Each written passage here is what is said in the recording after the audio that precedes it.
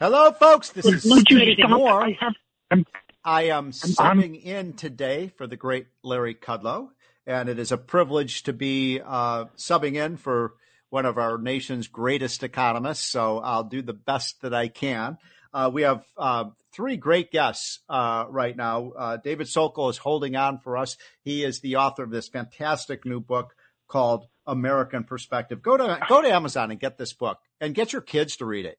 It is so important that people understand how our prosperity was created in the first place, how we became the richest country in the world, and how we are putting it in so much danger right now. And then I have Monica Crowley, who's a long standing friend. She was at the Treasury Department under President Trump, did an amazing job working with Kudlow and others to create the incredible prosperity we had under Donald Trump. And then, of course, we have my former colleague at the Wall Street Journal, John Fund, who is now with National Review and also is one of the co-authors of the Committee to Unleash Prosperity Hotline. So hello to all of you. Thank you for joining us on this Saturday afternoon. A lot to cover. Monica, I want to start with you. I was talking in the previous segment to David about just the craziness of this student loan program.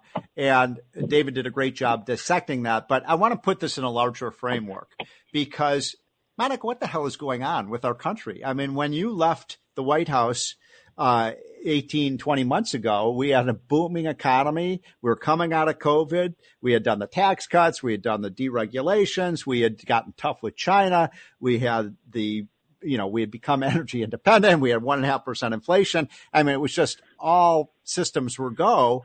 And now we've got an economy that's limping. And what happened? Well, hi, Steve, and thank you so much for having me. It's great to be on with all of you today. Look, in about 20 short months, we've gone from a booming and thriving economy, as you just pointed out, Steve, as a direct result of very common sense economic policies, tax cuts, regulatory relief, unleashing our great energy sector, and negotiating fair trade deals with the likes of China and Mexico, Canada, and so on, which is an extraordinary achievement on the part of President Trump. Right. So when the pandemic hit, all of those policies were put on hold while we shut down the country. But when we started opening up again, and a lot of people forget, Steve, that we began opening up again in May of 2020. I remember. And from that point, right? I mean, it's been that long that we've been opened up. At least in the red states, and we saw about 1 million jobs recovered every month for a couple of months after we started opening back up. So all of those pro-growth policies kicked back in. And so when Trump handed off the economy to Joe Biden, as you point out, it was thriving. The reason we are seeing what we are seeing now is twofold. One, Joe Biden and unified Democratic control in Washington thought orange man bad, everything he did needs to be thrown into reverse, including the economic policies, which they did. But there is a much bigger picture narrative here that everybody needs to be aware of, which is that the Democratic Party of today is not your father's or grandfather's Democratic Party. This is a Marxist revolutionary party, and we are literally living through a neo-Marxist revolution where they want to, in Obama's words, fundamentally transform the nation. That's what all of these policies are designed to do. Trump was in there for 4 years. So he put it all on pause. Remember, he was not supposed to be elected. 8 years of Obama, 8 years of Hillary, lock it all in. Trump threw a monkey wrench into all of this. So what you are now seeing is that they are moving with all deliberate speed to make up lost time on this great reset here at home. Well, Monica, that's a great summary of what's going on. And, I hear Biden was saying, John Fund, the other day that were the Marxists, or what term did he use? He called neo-fascists or something like that. And I'm thinking, well, my gosh, he's the one that has massively increased our debt, massively increased our spending, massively increased the power of government. I was talking to David Sokol in the previous segment about this unconstitutional, grab of power by Biden to assert that he can just forgive people's student loans and put that on the back of the taxpayers, when the last time I checked the Constitution, it says that the power of the purse is with Congress. So can you imagine if Donald Trump tried to assert this power? They'd say, oh, he's a dictator. Well, remember, when Joe Biden says that the opposition is semi-fascistic, there's a psychological term called projection, which means that you ascribe onto the other side the behavior that you yourself are doing. Yes, that's exactly what's happening. You're right. Which is marinated throughout the Biden administration. So, John, you wrote a pretty interesting piece in the Hotline the other day about this possible idea that the announcement of the vaccine was intentionally delayed to after the election. And I just find that to be fascinating. We may never know the truth about this, but if that's the case, that may be the election scandal of 2020. Well, I've always said that the rigging of the system, the mail-in voting, the excuse of COVID as a way to change the fundamental method by which people voted and make it very chaotic, the suppression of the Hunter Biden story, and the curious delay in approving the vaccine, all points to. I mean, the proof of rigging the election is pretty clear. The media cooperated. The medical community, the epidemiologists, and the public health officials cooperated, and of course the health officials and the secretaries of state who changed the election rules because of COVID to make it much more difficult to have an accurate vote count all contributed. The election was rigged. Yeah. By the way, John, I like what you've said about this. I use your line all the time. I think you've said they stole it fair and square, right? I mean, they changed all the rules so that it was jerry-rigged so that Trump, could hardly win. Well, actually, they didn't change it fair and square. A lot of these rules were changed at the direction of health directors who aren't elected by anybody, and by governors who didn't consult the legislature. Remember, governors only in emergencies are supposed to issue regulations, and some of their authority was way broader than it should have been. The legislatures, which actually passed the laws, were never consulted. So, David Sokol, I think one of the themes I really want to drill down with the three of you is something we talked about earlier, which is this whole idea of individual responsibility. And you, as someone who's been so successful in your life, was not born with a silver spoon in your mouth. How do we get back to this idea of people responsible for their own lives? And, obviously we believe that we want people to get a good education and we want to give people every opportunity they can.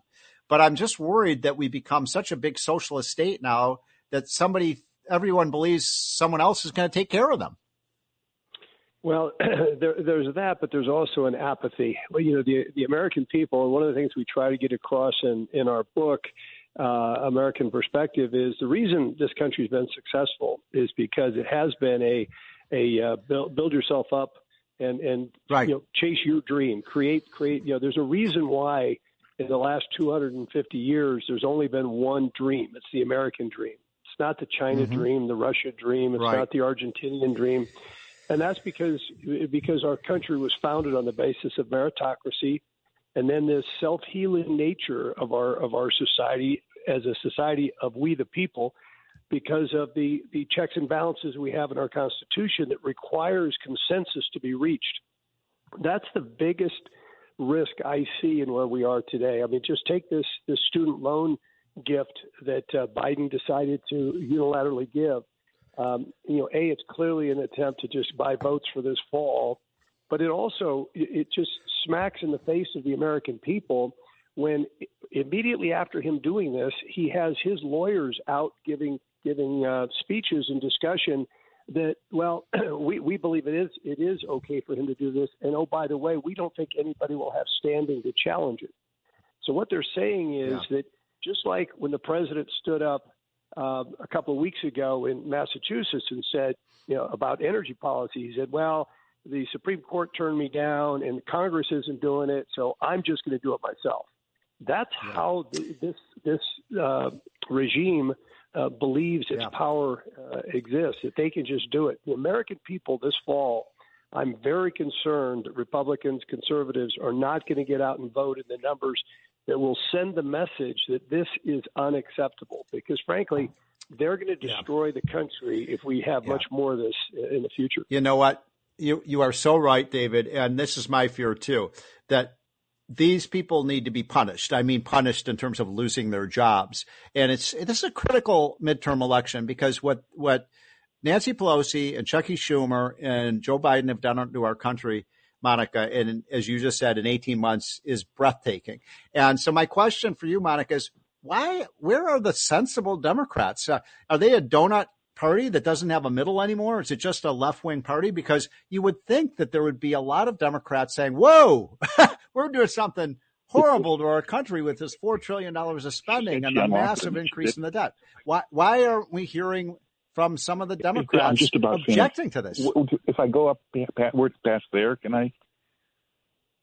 Was that for me, Steve? That's for you, Monica. Okay, thank you. Well, I'm doing the best. You know, Steve, I'm sorry, I'm hearing all kinds of voices. Look, it's very clear that there are maybe a handful of centrist Democrats left in the Democratic Party, not too many moderates left, and that's because of the last 20, 25 years or so, all of the energy and activism has been on the radical left in the Democratic Party. And that includes the activism on the part of the press, but it's certainly true throughout the party. And this is what I mean, that the Democratic Party is a neo-Marxist revolutionary party now. So even the handful of so-called centrist Democrats that might be left, they are their votes are constantly whipped either by Nancy Pelosi or Chuck Schumer. There is never any kind of straying from the official party line for fear of being disciplined by their party leadership. Yes. So every once in a while, you might get a Joe Manchin or a Kristen Sinema that might express concerns about X, Y, and Z. But in the end, as we just saw with Manchin and Sinema, they end up voting that way. Yep. They are completely in lockstep. And again, this is part of a much bigger operation by these leftist despots. I mean, what David is saying is exactly true. We are sliding very fast toward a left-wing despotism if we're not already there. And the fact that these left-wing radicals have infiltrated every American institution and taken it over, I mean, the idea that the leftist radical takeover of the three most fearsome agencies in the U.S. government, the FBI, DOJ, and IRS, that leftist takeover is now almost fully complete. That should scare every American into going into the polls in November and beyond. Well, we have to take a quick break. That's Monica Crowley, who you all know from Fox News. We also have John Funn from National Review and David Sokol, who's the author of a great new book called American Perspective. We'll be right back. And when we come back, I want to talk about this whole issue of whether Republicans will turn out those Democrats who've done so much damage to our country. This is the Larry Kudlow Show on Red Apple Media.